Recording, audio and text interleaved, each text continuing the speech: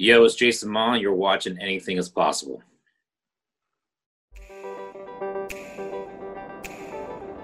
I'm Patrick Sang, global citizen, investor.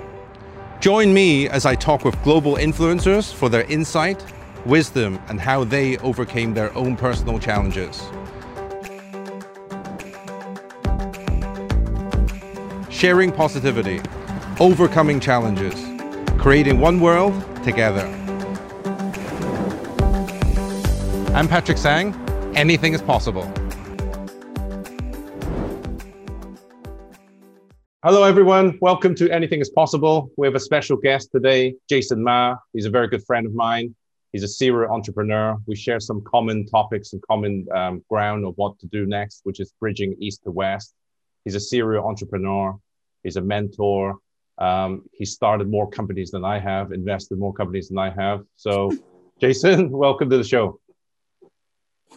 Wow, that was very generous. Thank you. Very excited to be on the show today, Patrick. We have to lie sometimes, Jason. Anyway, jokingly aside, we've been friends for some while. We've missed each other physically for some time now because we've been not traveling as much as we used to. I guess we had a race of seeing who would fly the most, and now we're the total opposite. Tell us about what about your COVID experience so far. The COVID experience, I think, has been interesting for the simple fact that I'm in the good old US of A. And I don't think the United States is doing too well with the coronavirus and the pandemic. I was able to escape to Cabo, Mexico in the summer for 3 weeks just to get away and work from remote, which was a nice little break. And I think about a month ago now, probably about 4 weeks ago, I got to go to Dubai. It was the only place that would accept an American passport at the time. And we tested 96 hours before, gone to Emirates, landed. Life was fantastically normal in Dubai. Didn't want to leave, but I had to come back to handle business. But I'm safe. Thankful to God that I don't have COVID. I've tested more than half a dozen times. But I now know probably at least a good almost 24 people that have COVID, and it's real and it's scary, and you got to be careful. Of course. So regarding COVID, as you know, the show, Jason, we're trying to share positivity to everyone, especially young people. What kind of advice would you give to the younger people during this time? Probably what everyone else is saying. Wear a mask, wash your hands, social distance. I mean, I think the problem in the West is half the people don't believe it's real. And you can give props and shout outs to President Trump for that. And then you have another half of people in the United States that believe it's very real. And it shows you how polarized our country is. But I think deep down, it has more to do with American culture, American philosophy. I think it's written in our Constitution, land of the free, home of the brave. And what that means is land of the free means I do what I want and I don't give whatever an F you do or care about what I do. And second, home of the brave, why should I wear a mask? That's not brave. That's not courageous. And so, I think it's somehow in our DNA not to think about others, right? It's an independent country where everyone's individual rights matters. And that's the beautiful thing of this country. At the same time, it's also a very dangerous thing about this country. And you look at the East, or places like Asia where you are, and, when you say it's time to lock down, whether you're in Korea, Japan, China, Vietnam, Taiwan, everyone locks down. And the Asians know how to follow orders. And then, of course, coronavirus goes down and in many places goes away, like Taiwan or even New Zealand. I consider New Zealand Asia, but, they're able to follow orders, especially when it has to do with safety, security, and, just looking out for other people like your neighbors, because they could be, infected and seriously, in danger of their lives if we're not safe. So anyways, my point is that, there's a very difference of philosophy from a Western philosophy in how to react to this virus versus an Eastern philosophy. And the proof is in the pudding. You see it in the numbers. You see it decreasing in the East, increasing in the West. Until we get a vaccine, I don't think we're really going to see the light of day here in the United States. I think it's the same everywhere, Jason. I think I agree with you that, in my personal opinion, it'll take 1 to 3 years before things normalize. Or I wouldn't use the word normalize because I don't think it'll be normal again. It'll definitely be a new normal. But moving back, let's talk about the earlier years of your life. How were you as a child? How was I as a child?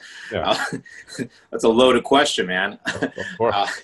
I was a punk. I was a problem child. That's the kind of child I was, And so I don't know what question you want to ask and how deep you want to go down that rabbit hole. But I got a lot of stories from my childhood. But I got kicked out of 3 high schools. Ended up in my 4th in San Jose, California, and that's where I found Jesus Christ. And thankfully, He saved me from going to jail. And I'm still here, living, breathing, clothes on my back, and can take care of myself. So I'm very thankful I didn't end up being a statistic. Understand. And then, what was your story behind starting to become an entrepreneur? That's a great question. I do think a lot of it has to do with your upbringing. It has to do with your father, your mother, seeing how they, live their lives. My father was an entrepreneur, but at the same time, my father was also a minister. And so it's quite kind of interesting if I look back, and I've shared the story before in interviews and podcasts that when I was 7, my dad asked me what I want to be when I grow up. And I took out a white piece of paper and I drew 3 pictures of myself. And one was me in a business suit with a suitcase and a tie and a suitcase in hand. The second was me with a French Pierre cap and a paintbrush and a paint palette in my hands. And the third was me behind a church pulpit with a crucifix behind me preaching. And my father asked me in Cantonese, in Guanghua, he said, "Mailega." I said, "Well, Dad, Monday through Friday, I'm going to be a businessman like you. Saturday, I'm going to be an artist. And Sunday, I'm going to be a preacher." And my dad said, right? Smart Alec. And who would have thought, 35 plus years later, or whatever, I'm 40. I just turned 40, believe it or not. I'm over the hill. 33 years later, all right, man. Thank God Asians don't raisin. 33 years later, I had a different chapter in my life where I lived out each of those different profiles in my drawing at 7 years old. And so I always tell people, if you want to make God laugh, tell him your plans, because it never ends up the way you think it's going to end up. Now, I had a vision when I was 7 that I was going to be an entrepreneur. I also had a vision I was going to be an artist. I also had a vision that I'd be a preacher. But the chronological order of that, I could not have concocted or planned myself. It definitely was, providence or divine, or it kind of just happened the way it happened. So anyways, how did I become an entrepreneur? I was always an entrepreneur. When I was 12 years old, I sold candy door to door, just to make $20 a day in $1 bills so I can go and feel like, I was rich. And then when I was 15, I started working at the mall. And that's where I started getting into trouble. I got kicked out of 7 different stores that I was working for. I started at TCBY Yogurt. I still remember that. That was my first job, selling yogurt. Then I was working at Champ Sports, and I got kicked out of Champs because I brought a 40 ounce of beer to the back room during my break because I bought it from the liquor store illegally. And then I started working for a lotion company, selling lotion, like people walking by the mall and like asking women to like show me their nails so I could like scrub them down and help make them buy a bottle of, $20 lotion. And then my boss was this Vietnamese thug that would then take the money we made and go smoke out in the back of the mall, marijuana and weed. And then, of course, I ended up at my first real entrepreneurial job. I was working at Armani Valentino store, and I was running a money laundering rink at 16 years old, where I was basically laundering Armani and Valentino suits with my two buddies in crime, Filipino dude and Indian dude. And we got caught, and the police came and were out to get me. I knew they didn't have what they said they had on me, but it was my come to Jesus moment. My mom was praying for me for a long, long time. And I was just like, I just need to get my life right. I'm on my way to juvenile hall. I got a strike against me. And I think I need to get my life right with God. And, that was the turning point. I decided to turn myself in and told the truth. Cop decided to let me go. They lost my court case for 6 months. I went from straight A's to straight A's, became a Jesus freak, get a letter in the mail 6 months later saying I got to go to court. They postponed my case 3 times. And on the 3rd time, the judge says, we know you pleaded guilty, but we decided that you can go free. And I was like, you gotta be kidding me. And so I walked out of that courtroom like nothing ever happened to this day. And I knew I wanted to make a difference with my life. So the next thing I started was, how do I get my kids, my friends that are drug dealers or druggies, South Asian, Vietnamese, Cambodian gangsters, or my hip hop buddies, okay, that were breakdancing, b-boying, and DJing, to come and find Jesus and God. So I started a hip hop Bible study. That thing blew up on a Tuesday night in the hood in East San Jose, to hundreds every Tuesday night. Next thing you know, I'm like this little youth minister by accident. And then MC Hammer starts preaching at this mega church about 30 minutes across town every Sunday night. And I was like, God damn, MC Hammer? Of course I'm going to go listen to MC Hammer come and talk about the Bible. So I went and listened to MC Hammer for almost a year. And then we would do a big hip hop outreach once a year. And I just thought, how dope would that be if I got MC Hammer to come speak at my hip hop outreach? So I chased him down for 6 months. And then finally I got a hold of him, and he was like, you know what? I like the vision. I like what you're trying to do to, get kids off the streets and off the drugs. You know what? And into the church, I'll come and speak. I'll come and perform. He said, by the way, I like your hustle. What do you do? And I was like, well, I work at this little tech startup in Cupertino across from Apple Computer on Stevens Creek Boulevard, making websites for small businesses. And he was like, what? You work at a startup in tech? He goes, I invest in tech. I invest in startups. I'm a venture capitalist. You're Asian. You must know how to use computers. Come work for me. And I was like, yo, you gotta be kidding me. MC Hammer, you're gonna, hell yeah, I'm gonna go work for you. And so I quit my job immediately, and I started working for MC Hammer, and I became his executive assistant. And a lot of people don't know that Hammer is a very, very successful entrepreneur. After his Hall of Fame career in hip hop, he was one of the first celebrities in Silicon Valley investing in startups. And so we were at YouTube when it was 5 people above a pizza parlor in San Mateo. I still remember driving him over there, and he went and met with Chad Hurley and Steve Chen. We were at Salesforce with Mark Benioff, and he was with Mark when it was like less than 100 people. Twitter, same thing. It was like 3 people when Jack started, and Hammer was like, hey, you ever thought about like asking questions and threading? Hammer truly is the first entrepreneur in hip hop, and he made hip hop pop. And he always was the one that had a vision to take rap culture and hip hop culture and make it mainstream and turn it into a business. He was the first one with a Pepsi commercial. He was the first one with his own cartoon, his own fashion line, his own merchandise, on and on and on and on. So he's always an entrepreneur. And, when I really think about it, it's really interesting because Hammer was not just an entrepreneur. He was not just an artist, but he was also a minister. And so if you talk about the perfect mentor as a young 20-year-old, you couldn't get it better than MC Hammer. And I was very thankful that I was able to be his assistant, then his partner. And now 20 plus years later, we're partners in multiple businesses and we co-invest. He's my black dad. And I'm very thankful that God put him in my life. But that's how I got started in entrepreneurship with Hammer. It's a great story, Jason. So can you tell us what the number one lesson you learned from MC Hammer? Oh, man. The number one lesson I learned from MC Hammer. You're the first one to ask me that question. Always remember that when you work for MC Hammer, it's always hammer time. Okay.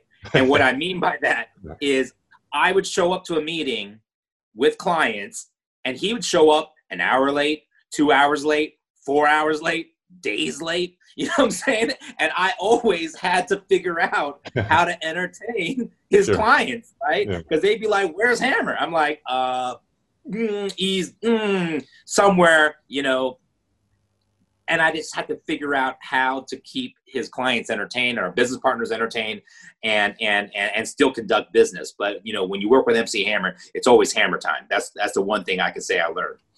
That's really interesting, Jason. So Jason, there's so many things we can ask you regarding just a few things you mentioned earlier, but as you know, the show is really geared towards young people, and I have the similar kind of vision and help towards young people as much as possible. So obviously you came from a troubled youth. I was probably a lot more boring than you are. So I think we obviously both have the Hong Kong connection, where our parents immigrated overseas to the UK for myself and the US for you respectively. And I guess the Asian stereotype is we always study hard, we don't get into trouble. And for me, I was like, from a principles and ethics point of view, I was very seriously influenced by the Chinese family side. But then at school, obviously I was very Westernized because I was going to a British school. So sort of like a half East-West. That's why we share similar passions. In your side, generally a lot of the Asian kids, we don't really get into that kind of trouble. So where did you see that from your childhood, that you went into the troubled side, and did the Asian side from your parents' background, did that not stop you from getting into trouble in the first place? And then what kind of advice would you give to the kids out there who are in similar kinds of situation now? How do you get out of it? Well, I grew up in a single family home, right? My mom was a single mother. My father and my mother were separated before I was even born. Now, they had a very interesting relationship where they were still codependent on each other. And so, all I can say that it wasn't a healthy home situation. It was very dysfunctional. And dad would come in and out, but I would never really see him that much, right? He was a businessman amongst other things. And, my mom was just struggling, right? She was battling through depression, right? She was just trying to make ends meet and trying to pay the rent.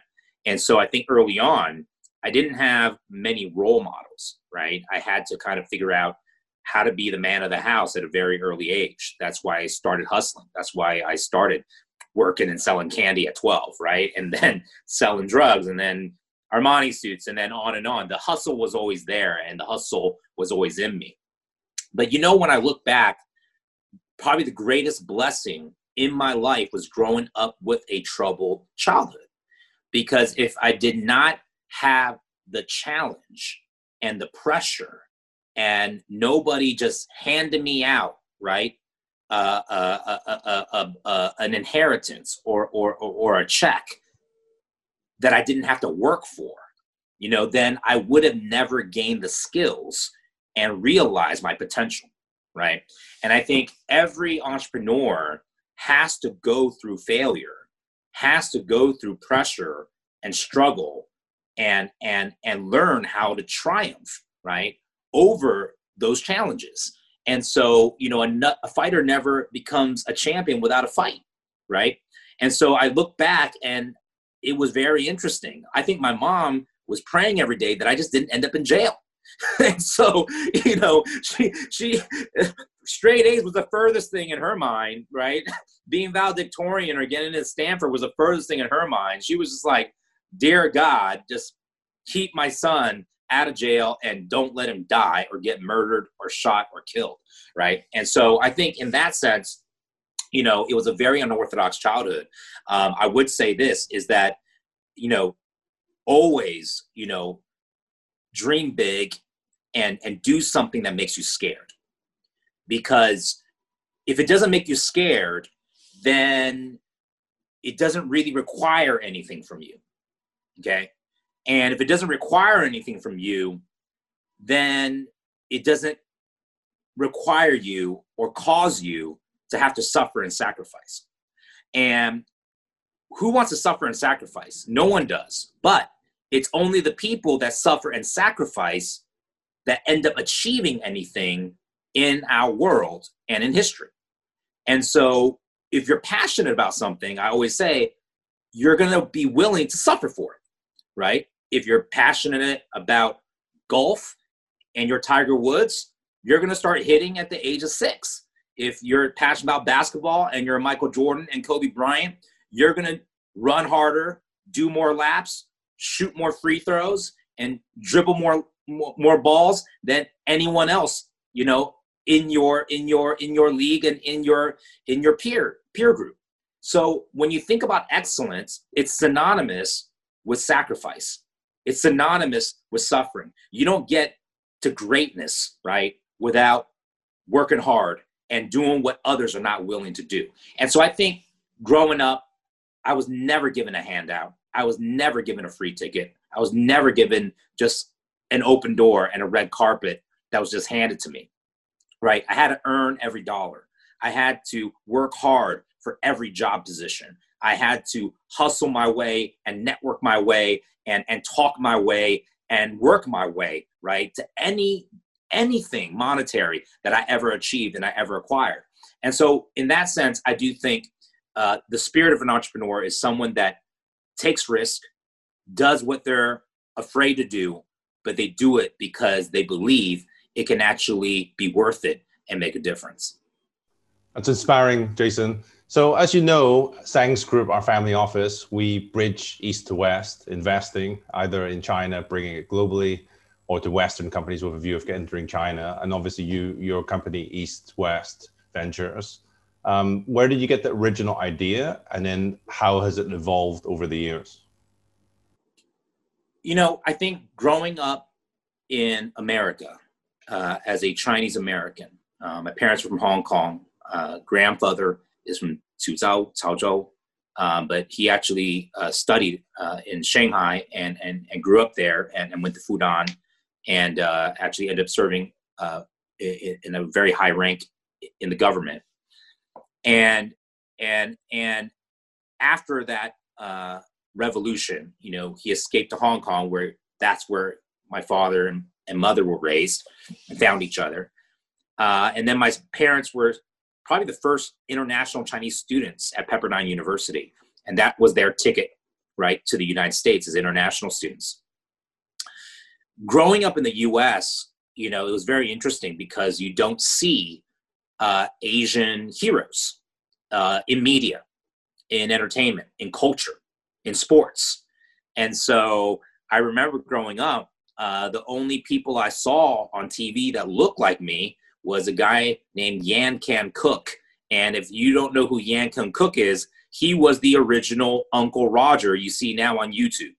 Okay? He was this Chinese American guy that did not have a Cantonese accent, but he spoke like Uncle Roger. Hello, my name is Yan Can-cook. So can you. Look at this chop suey. Isn't it wonderful? So good, right? And it was just like hilarious, right? Because he sounded like my dad, right? But it was entertaining to white people, right? And it was the only thing I saw on Saturday morning, after Saturday morning cartoons on PBS, right? It was Yan Can-cook. And of course, the only other guy was Bruce Lee, right? But he was already dead before I was even born, right? And I'm watching these old reruns of Fists of Fury and Enter the Dragon. I'm like, yo, this dude is like the swaggiest, dopest human male specimen ever in history of humankind. But why is he dead? And so, like, I couldn't look anywhere and see anyone that I could look up to. And I remember when Michael Chang, if you guys don't know who Michael Chang is because you're too young, he was the first Asian American to win a tennis World Cup. He won the French Open when he was 16 years old. When I saw that, I lost my mind. I was like, I'm going to be Michael Chang Jr. Like, I started, you know, going out to the tennis court and started hitting, you know, tennis balls at 6 a.m. right? Because I thought, man, that's someone that achieved greatness, and he looks like me, and he talks like me, right? And he feels like me. And so what was really interesting is most of the summers I would go back to Hong Kong to go visit my grandparents and my cousins. And then, you know, you go across on this 15-hour flight, you land in Hong Kong, and everybody looks like you, right? Everyone is like, who are you, right? I'm like, I'm Jason. I'm from America. I'm a ABC. What is ABC?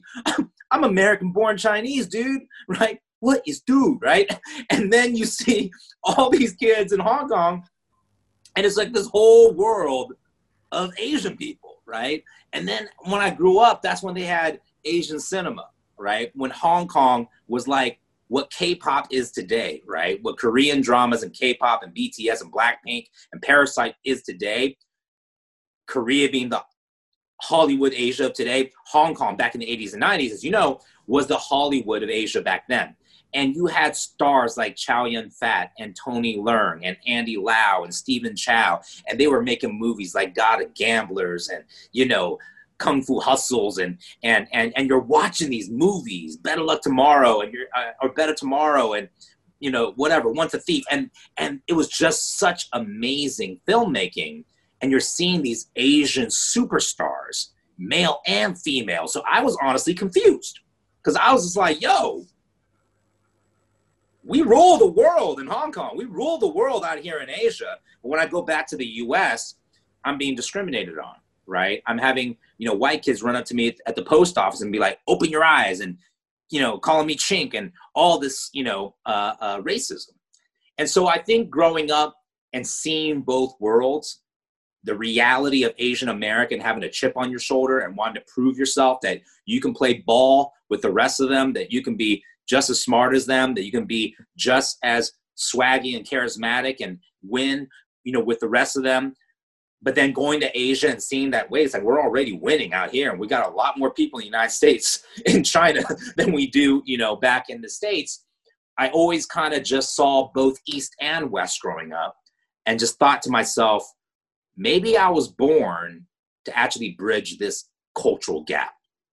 Maybe I was born to help my Asian brothers and sisters help understand my Western brothers and sisters, and my Western brothers and sisters help understand my Asian culture.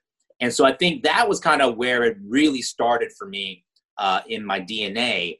I wanted to make it my mission to bridge East and West through media, entertainment, technology, through stories and talent. And how that happened business-wise, you know, that's a whole nother story.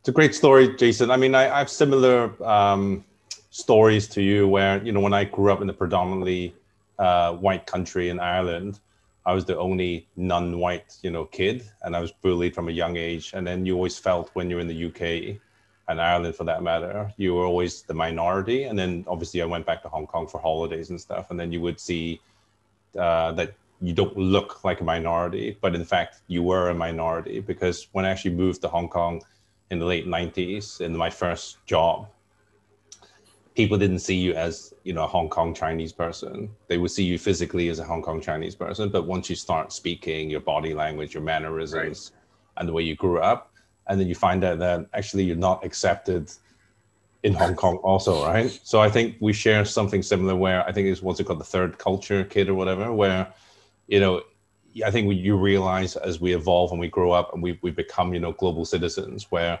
you know, we could be in Singapore and Dubai, you know, in America or wherever we may be, I will still quite global, would think better. And that's why one of the missions for, you know, Anything is Possible is to create one world together, where we try and break down barriers. And, you know, everyone's the same. I mean, you in hip hop, and, you know, a Chinese American kid involved in hip hop. And it's just so strange to me when I was young. And in fact, when I grew up, I didn't even know what hip hop was. And it's become mainstream, it's cool, and, you know, and it's quite interesting. So how is it, I mean, what's the mission now in terms of East-West, in terms of what's the difficulties now? You know, we've also got big challenges like the US-China trade war. Obviously, you have one rising power and one dominant power, and there will be conflict of some sort. But what do you see, and how should we go about trying to bridge this gap that we have now between the two cultures? Well, I always say that culture, right, is not mainly and really about politics, right? Culture is about food. Culture is about arts. Culture is about fashion. Culture is about music. Culture is about storytelling, right? And it's to the very lampstand behind you, right? With the porcelain, right? That's a very Asian aesthetic, right? And so, to me, culture is about soft power. It's about influence, and the best way to create understanding is for people to listen. And for people to listen, they have to receive a story or a form of communication that will help them understand the other side. And so to me, the best form of cultural bridging in today's world is content, right? What is media? What is entertainment? What is film? What is fashion? What is music? What is art, right? What is sports? And there's a reason why the Olympics brings the whole world together, right? Because sports is something that is cross-cultural, right? Everyone can play basketball. Everyone can run on the track meet. Everyone can swim. We're all humans, right? We just come from different cultures. We come from different ethnicities. And so to me, the most powerful form of impacting culture is media.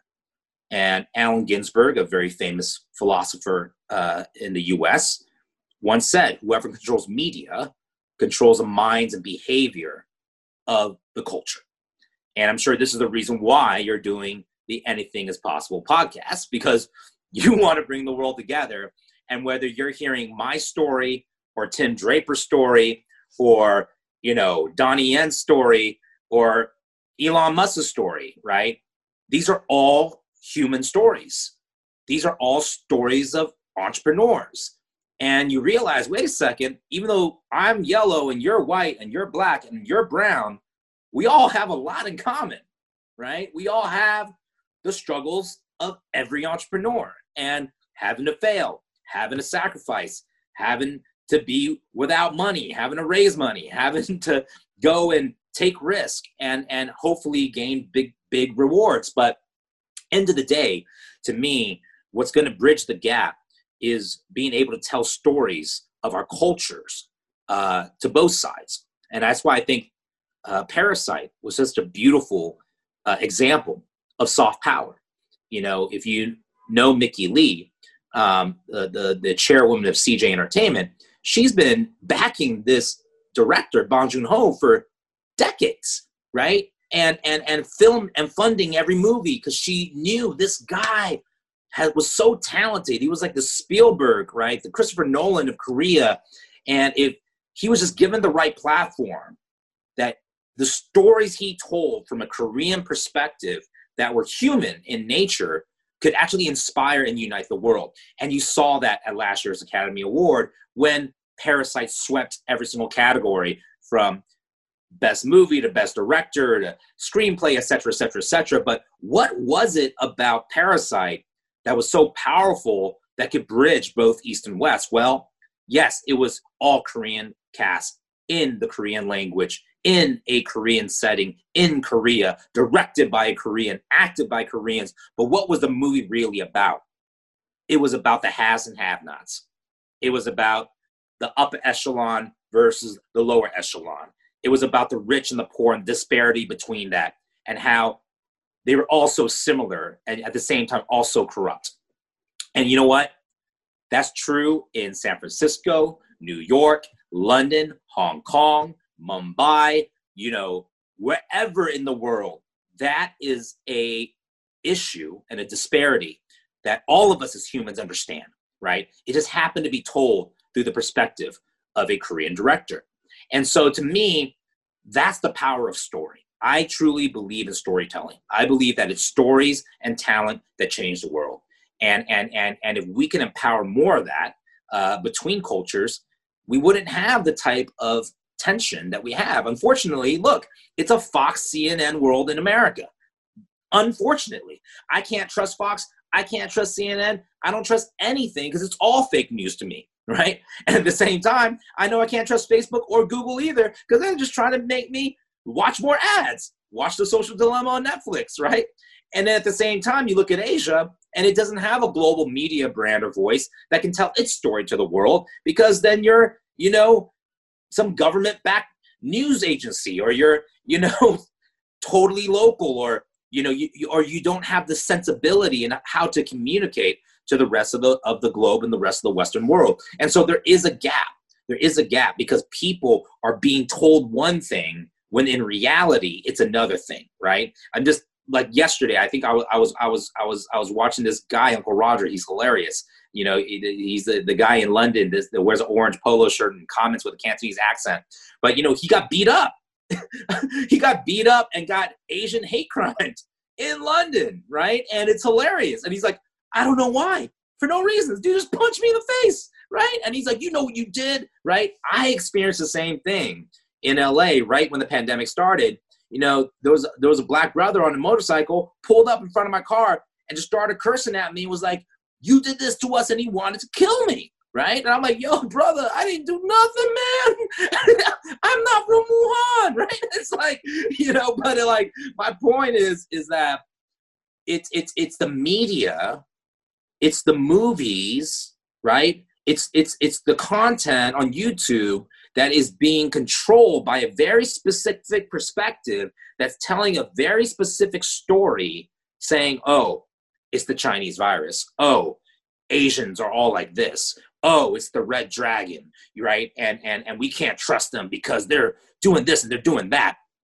But then when you actually get down into the culture and actually meet the people on the ground, you actually listen to how they see the world and how they see life, you realize we're not that much different. And there's no one to blame but the evil media empires. But anyways, I think you get my drift. I do think that it's going to be soft power. It's going to be the stories that we tell that actually bring us together or bring us further apart.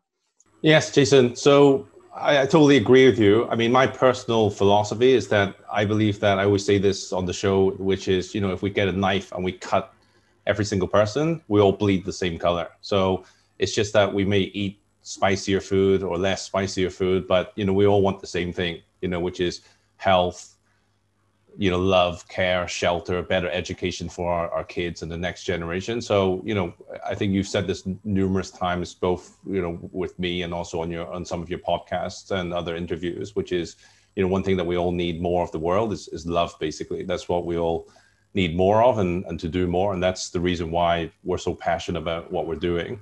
But another thing which is quite interesting recently, congratulations on the Tyson fight on Triller. Tell us about the journey on Triller and Iron Mike. I've been very, very blessed. I've been very lucky, in my investments and the companies that I've been able to co-found and start. I was an early investor in Musical.ly, which was then acquired by ByteDance and now has become the largest and highest valued startup in the world. ByteDance or TikTok at 200 billion plus the last round. And when I saw Triller, which was introduced to me through a venture capital friend, Adam in SF, who was at I believe Venrock Capital, and he asked me to meet a young Asian American CEO named Mike Liu. And this was around early 2018. And he showed me Triller.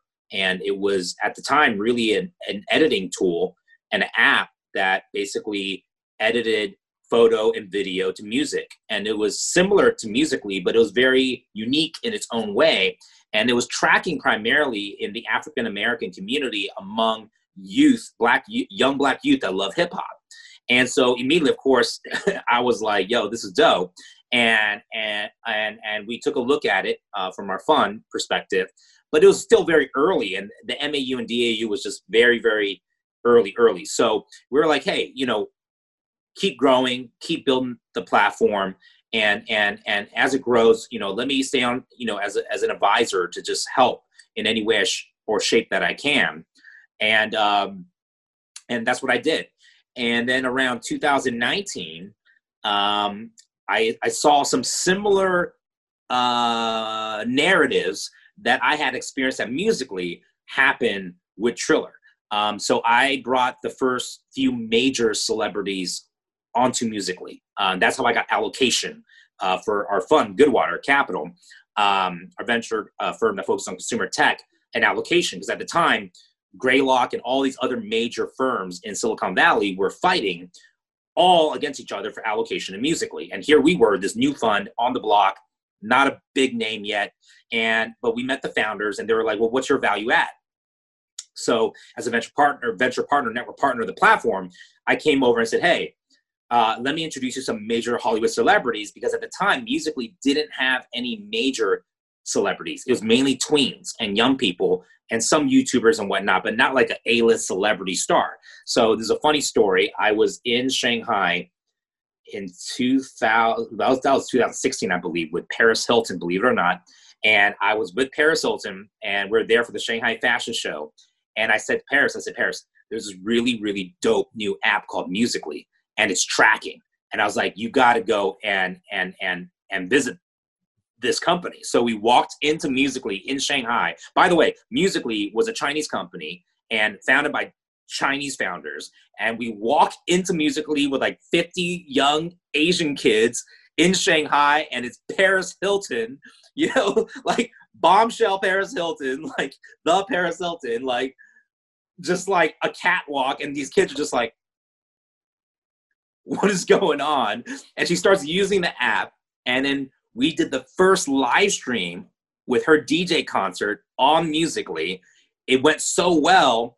And I was like, look, I'll get you Ariana Grande, but you got to give me allocation. And they are at that time like, yo, we're believers. And so that's how I ended up getting a allocation to invest in Musical.ly. We were able to deliver Ariana onto the platform. And then from Ariana, you saw Bieber, Selena Gomez, and all these other, and then Musical.ly took off, it scaled, and it got acquired. Now, fast forward, 2019, I'm now seeing Chance the Rapper, Cardi B, Chris Brown, Eminem, all post Triller videos to their social media, but they're using Triller as an app to edit their videos and then reposting it onto their social channels with a Triller watermark. And I'm like, wait a second. I know what's happening when this happens. When you're not paying the celebrities, but they're doing it because they think it's cool, they think it's dope, and they really mess with the brand. I was like, that's when you're going to start seeing the ability to scale. And so funny enough, I'll tell you a funny story. I was in London around that same time speaking at a Founders Forum event with Brett Halberman on digital media. I still remember. And I have one Asian friend in London that's in the government in the House of Lords. And he's the only Lord that's Asian. And his name is Lord Wei, W-E-I. And he's like, Jason, you're in London. Come to the House of Lords. I want to give you a whole tour and show you where I work. And I'm like, yo, how cool is that? Hell yeah, I'll go to. So he brings me to the House of Lords, shows me the whole tour. And at the end, he's like, oh, there's a little a tea room. And this is where Princess Diana and Prince Charles and all these people all have had tea. So we walk into the tea room, and there's these three Brits, having tea there. And my buddy, Lord Wei, goes, hey, these are my friends. They are music AI PhD professors from Oxford.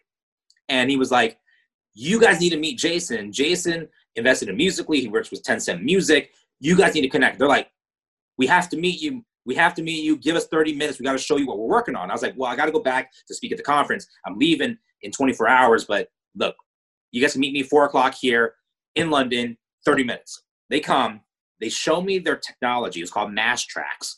And it was actually very impressive. And I've seen a lot of music tech that was not impressive. That was just gimmicks or a little bit of improvement. But this was like absolutely disruptive, where you can take any photo and video, put it to the AI, and the AI will automatically edit any footage, the same footage, to 100 different songs, 100 different ways. And I was like, whoa. I was like, what are you guys doing with this? And they're like, well, we got offered to be bought by a major social media platform for £60 million or we're going to go raise 15 million pounds to go launch our own TikTok competitor. I said, I have a third idea for you that's even better. Why don't you guys come back with me to LA? And there's this company I advise called Triller. And I believe if you merge with Triller, we can become the next TikTok. And, you know, my partner, Ryan Kavanaugh, and Bobby, you know, were already looking into acquiring Triller at the time. And so when I came back and said, hey, check out this music AI company, it just became a perfect marriage. And then I was able to raise the initial main capital, and myself invested with a family office out of Taiwan that we work very closely with. And the rest is history. We acquired it in last September. And then we just, you know, our most recent round is a unicorn round. If you want to know how the Mike Tyson fight happened, I have another story there. All right, you're smiling. I guess you want to hear. No, that's really cool, Jason. I guess, you know, in life as an entrepreneur, not even just as an entrepreneur, but, you know, whether in business or personal, a lot of things that you can't control in life, and a lot of things are quite random. That, you know, the fact that you couldn't have met the guys if you didn't see Lord Wade in the House of Lords. So I guess, right, you know, if you work harder, you create your own luck by presenting yourself in more opportunities, to meet more people, to see more opportunities that arise. I think as an entrepreneur myself, the important thing is just to do the best you can and just make and see where different things fall together. And I think, you know, you've gone through phases of evolution of change, from, you know, a troubled kid to a preacher to entrepreneur, and now, you know, I guess you have different hats all the time. And now during the COVID time, new normal, I think we discussed last time, on a Zoom call, which is how to adapt to situations. And that's the thing to do, to keep adapting. So any new projects or initiatives that you're looking at? There is, you know, I'm working on a secret project that is basically what we're talking about, bridging East and West through media and entertainment and technology. I'm building a publishing platform that will basically be a voice for Asian youth culture globally, and to tell the stories from Asia by Asians to the rest of the world. And the mission is to give every Asian young person a microphone, you know, to tell their story. And so I'm building that platform right now. It's very exciting.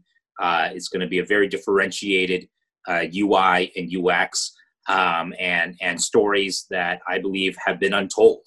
But it's going to be done in a way where we actually socialize editorial stories from Asia to the world, but through a digital platform. And so it's never been done before, the socialization of editorial content. And so, like I said, I truly believe that it's talent and stories. And when these stories can be proliferated through the medium of digital media or social video, as we see today dominating with TikTok and Triller and Instagram and Snap, et cetera, et cetera, et cetera, that is where young people are consuming content. They are consuming content on their mobile phones. They are consuming their content mainly by video, right? Mainly by audio, video, and text, but in a whole new way. And so I think, you know, for me, this is a passion project, and taking all that I've learned in the multiple companies that I've started and invested into, and taking those learnings and consolidating and integrating and converging them into one. And so that's going to be launched early next year. I'll tell you more about it. I think this is going to be my most ambitious project to date. But I will say that probably, you know, in this pandemic, my most ambitious project was this crazy Mike Tyson, Roy Jones Jr. fight that, you know, I mean, basically early May last year, I got a phone call from a friend named Sophie Watts, and she called me. I still remember, it was May 2nd, Saturday morning. And she said, Jason, she's British. I'm probably going to kill the British accent, by the way, when I do this. She's like, Jason, Mike Tyson, comeback fight. Who you got? What do you want to do? You're the first person I'm calling. And I'm like, give me 60 minutes. I'll call you back.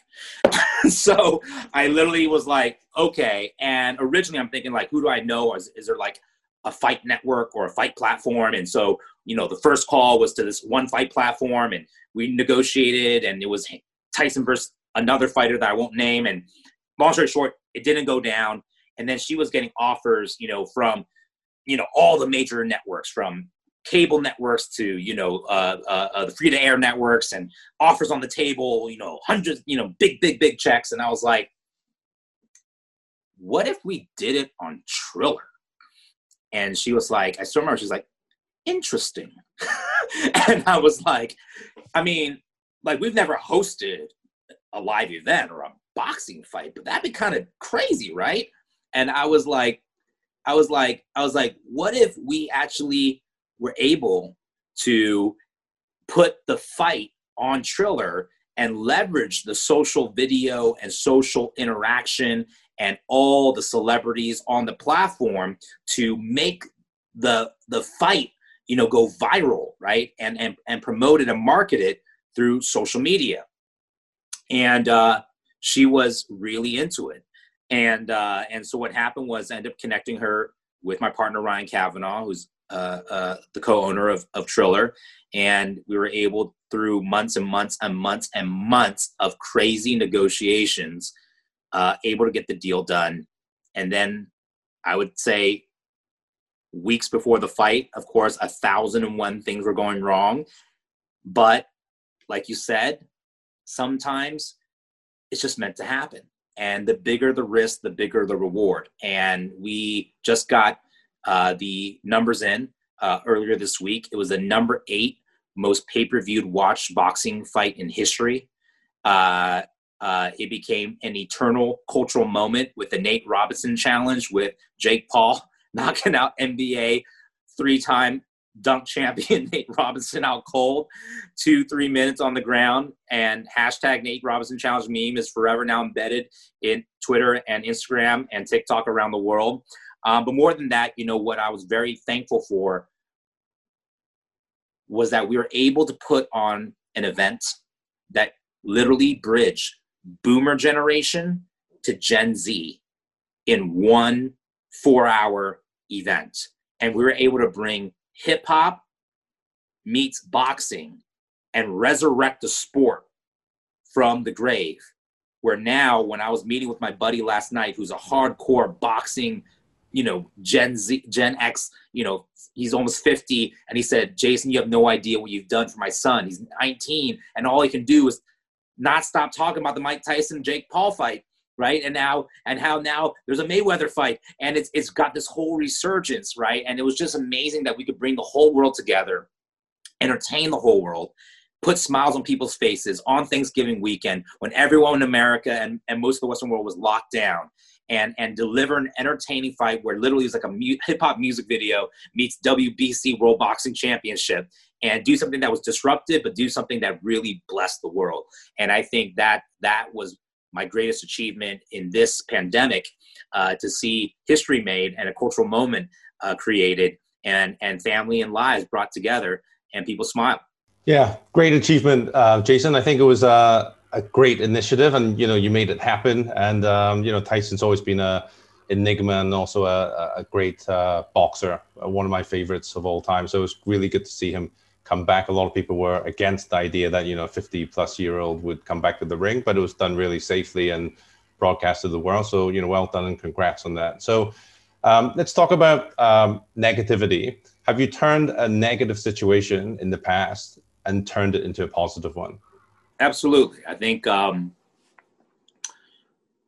in life, you're always going to face setbacks.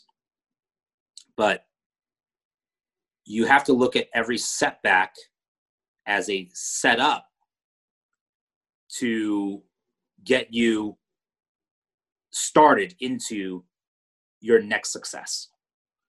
And I look at failure as an opportunity for another success, because every failure is a lesson.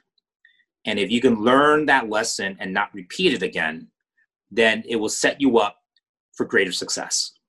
As humans, we are prone to fail because none of us are perfect. That's why we need each other. That's why we need faith. why we need God. But I do think that a true leader has a leadership perspective, and I learned this in seminary when I was studying a course on leadership.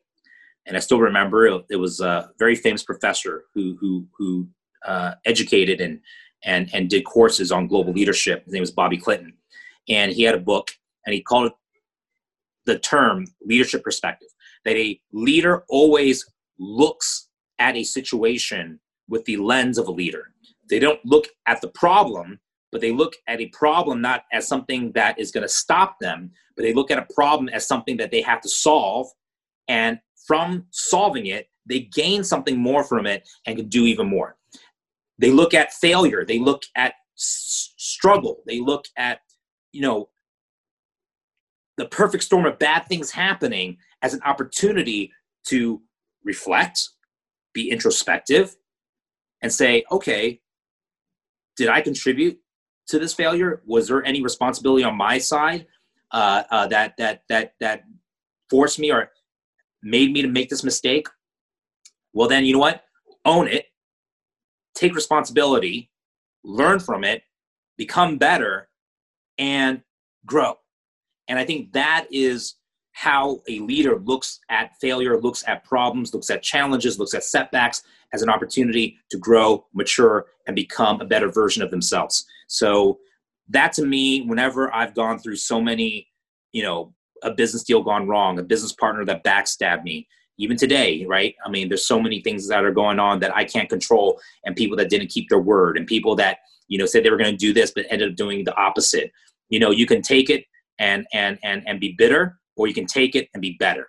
And so you can either take it and be pitiful, or you can take it and be powerful, right? And so for me, everything comes with a lesson, and everything comes, with something that can help me become a better leader in order to serve others with my best self. Super advice, Jason. I guess it's what we share in common also, where we talked about during COVID, instead of moping and complaining, we can't go out, we can't do this. We've actually done much more, in fact, during this year than previous year. So, just make the best of each situation. So something a bit more lighthearted. Is there any book or movie that you've read and watched that have inspired you? Would you like to share with the audience? I've been watching a lot of Dave Chappelle lately. Man, is he a genius. Man, is he the greatest of all time. I just think his life is so inspiring because he knows who he is, and he knows what he wants. And at the same time, he's not willing to give up his integrity to achieve and to serve the world the gift that God's blessed him with, which is comedy. I think recently seeing him host Saturday Night Live, give a stand-up during the midst of the pandemic and Black Lives Matter. I think it was called 8 minutes and 36 seconds on Netflix. And then most recently on his Instagram, he put up this 30-minute stand-up, or I would even say not even stand-up. It was like a satire speech called Unforgiven, about the reason why he felt so wronged by Comedy Central stealing his brand and his IP, and the lessons he learned from that, and what he wants to do about that.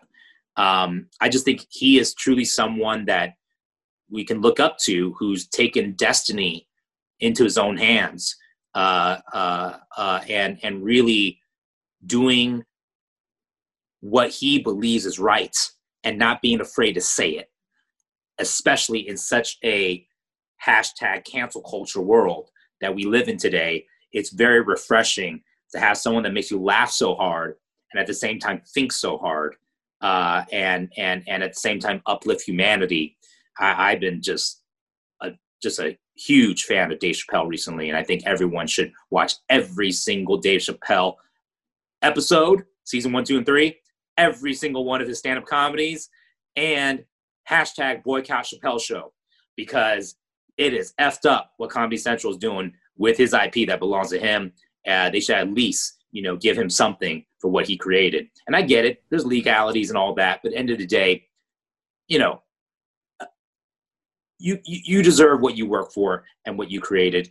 And I think what he's saying is very justified, and I support him all the way. That's great. He's obviously a great role model. So, Jason, you mentioned before Dave and also Hammer. Are there other people in your life that were role models for you when you were growing up and even now to this day? I mean, my mom, I think who's not going to give props to their mom, right? I think mothers have it the hardest. I think they're the strongest. I think they suffer the most. I think they have a thankless job, and they do all the hard work, and it's not easy being a mother. It's a whole nother level of care and anxiety and stress and compassion and love that I don't think men can understand. I think we can to a certain degree, but I think there's something about a mother's connection with her own children that is novel and distinctively unique to the female gender. And I just think women are the most intelligent species. I truly believe that. I believe they're a lot smarter than you and I. And I also think they are the most caring and the most empathetic. And they're what keeps this word we're calling love alive. What is love without a mother? And so I just thank my mom for suffering and raising us as a single child mother, taking care of kids just to pay the rent and put food on the table when we didn't know if we had it the next month to the next month. And I'm thankful today that I can have enough resources and prosper enough that I can take care of her and have her retire. But I'll never be able to thank her enough for what she sacrificed to give me the life that I have today. And so, it's definitely my mom for sure. Yeah, moms are the best, Jason. No one can compare. Principles and ethics. What principles and ethics do you live by and how do you uphold them? Great question. I think at the end of the day, integrity, which is your character, is everything. You can build 1,000 buildings, but if you lose your integrity, you can lose everything in 1 second. And second, for me, is humility. And to me, humility is owning and accepting who you really are versus who you're not. I think the greatest temptation in life is vanity. It's not sex. It's not drugs. It's not money. It's not even power. It's the perception of power. It's a perception of what you want others to think you are when you're not. And that desire to want to be something that you don't believe you already are, and the insatiable greed and ambition to pursue something that is not real leads people into great trouble. And I think it's the lie that I'm not enough, that I need to be performing more. I need to make more. I need to do more, right, in order to be more, right?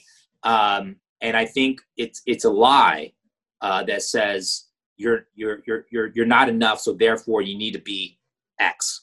And I think humility is, owning up to who you really are, whether you're struggling, you're depressed, you need therapy, you need help, you need to work out, you have made mistakes, whatever it is. But to me, that's character. Character is owning your mistakes. It's taking responsibility for your failures. But again, like I said, being honest about it, accepting who you really are, not trying to be something that you're not, and moving forward and just trying to be a better person. And so I think that for me has been my saving graces. I've made many mistakes. I have many enemies. I have many people that don't like me and judge me and think ill will of me. And I used to care a lot about what people thought about me. I used to care hey, why don't they like me? Or why don't they return my call? Or why don't they respond to my text? or why is that girl not liking me back? Right. And I used to feel so down. I used to feel, so much shame because of the mistakes that I made. But I realized, you know what, you can't change people's perception of you. What you can do is learn from your mistakes, accept who you are, be humble, work hard, but never stop trying. And if you never stop trying, I truly believe that God's good graces are going to be on your side, and you'll eventually become who you're supposed to be and win in life. Absolutely, Jason. Well said. I think two comments I would say to that. One is I always say, perception is reality. So unfortunately, media, which is something that we both look at and invest in, is, the media controls how people think. And that's why it's so powerful. And then secondly is I think Bruce Lee once said that the most difficult thing in life is actually how to honestly express yourself. And you can't lie to yourself. So that's great advice. So moving on, what's your life ethos? Ethos, that's an interesting question. If you were asking me my life mission, I could answer that. But if you want to say, what is my life ethos? Harmony, integration, wholeness, and just the ability to know that I'm blessed and be able to bless others. I think that is my motto when I wake up. I don't do anything because I have to do it. I'm so blessed that I can do things because I want to do it. And I think both you and I, Patrick, are very blessed that way, that, we're not old, but we're not young, but we're in the prime of our age, and we have everything we need to enjoy life and to do things that we care about and do things that we believe in and invest in companies or projects that, we get excited about. And how many people don't have that luxury and are working 9 to 5s and working for companies or bosses that they don't like or hate, and are just trying to make it to the next meal and to the next rent check. I hope that whatever we do can help everyone and anyone that's in need to be able to prosper and to be blessed and to have independence and freedom to live a happy life, to live a prosperous life and a healthy life. Like you said in the beginning of this call, that, we as humans just want a few things. We just want to be able to eat well, sleep well, and have a roof over our head, and hopefully, have a partner or a family, and be able to share that love with someone else. And I think life is that simple, but it's not fulfilling unless you're able to take the blessings that you've been given, small or big, and be able to bless someone else with it. I think that's when life gets great. Is the blessing, and the gift is not in the gift. The gift is in the giving of the gift. And I think that is what I try to do, at least on a daily basis, is to give my gifts away. We're going to finish the interview very soon, Jason. I think you asked a question which I want to ask now. We've never really asked this question. I usually ask, how do you pass on your legacy? But before we ask that, is what is your life mission, and how do you think of passing on this legacy? I'm a man of faith. And when I say I'm a man of faith, I'm not a great man of faith. Like I said, I sin, and I have many struggles and weaknesses. But from a spiritual perspective, my mission was always to know and make known the manifest presence of God to my generation. And I believe the presence of God is that tingly feeling you feel when you watch a movie in the theater like Braveheart or Shawshank Redemption or It's a Wonderful Life, and you get those movie magic tingling sensations, and you cry and you smile and you laugh, and the reconciliation and the redemption at the end of that movie. That to me is the presence of God. It's when you hold hands and pray. It's when you give someone a hug. It's when you laugh. It's when you share a memorable moment. It's when you hear an inspirational story. And that to me is the presence of God. And to me, my mission is to bridge East and West through media, entertainment, and technology, through talent and story. And I do believe that it's through media and entertainment, and now the distribution network of technology, that's enabling these stories and these talents to tell these stories that brings God's presence to the world, whether that's through a movie screen or through an iPad or an iWatch or a mobile iOS or Android. I believe that it is the content that we deliver that will ultimately influence the world for good or for evil. And for me, hopefully, is to spread God's glory and his presence to everyone and anyone that I can through every story that I tell. Excellent, Jason. Jason, on Anything is Possible, we try to share positivity, overcome challenges, and to create one world together. Our last question to our guests is always, Jason Ma, please share with us your number one advice to the audience, especially our younger people. Never surrender. Never give up. Never surrender. Never say never. Because as long as you're breathing, as long as there's another day, there's always another chance. So get off your seat and stop crying. Get over it. Move forward and never surrender. And you will become what you were created to become. Super advice, Jason. Thank you for joining us. Hope you're having a good time in LA. I'm in Hong Kong and hope to see you in wherever we meet next time. But miss seeing you. But I'm sure we'll see each other very soon. And be safe and stay healthy. You're the man, Patrick. And I can say this: you look a lot better in pandemic than you did before pandemic. I think you've lost some weight, and pandemic's done you well. And you must be feeling good because you're looking a lot better, brother. So I really miss you as well. And congratulations on all your success, the show, your health, and doing the show, because I think it's really inspiring a lot of people. So keep doing what you're doing, man. And I can't wait for our show to happen. Hint. We'll be coming to a theater near you. Yeah. Okay, Jason. Take care, brother. Or see you soon. Near you. Yeah, all right. Exactly. Talk soon, bro. Take care. Peace. Thank you.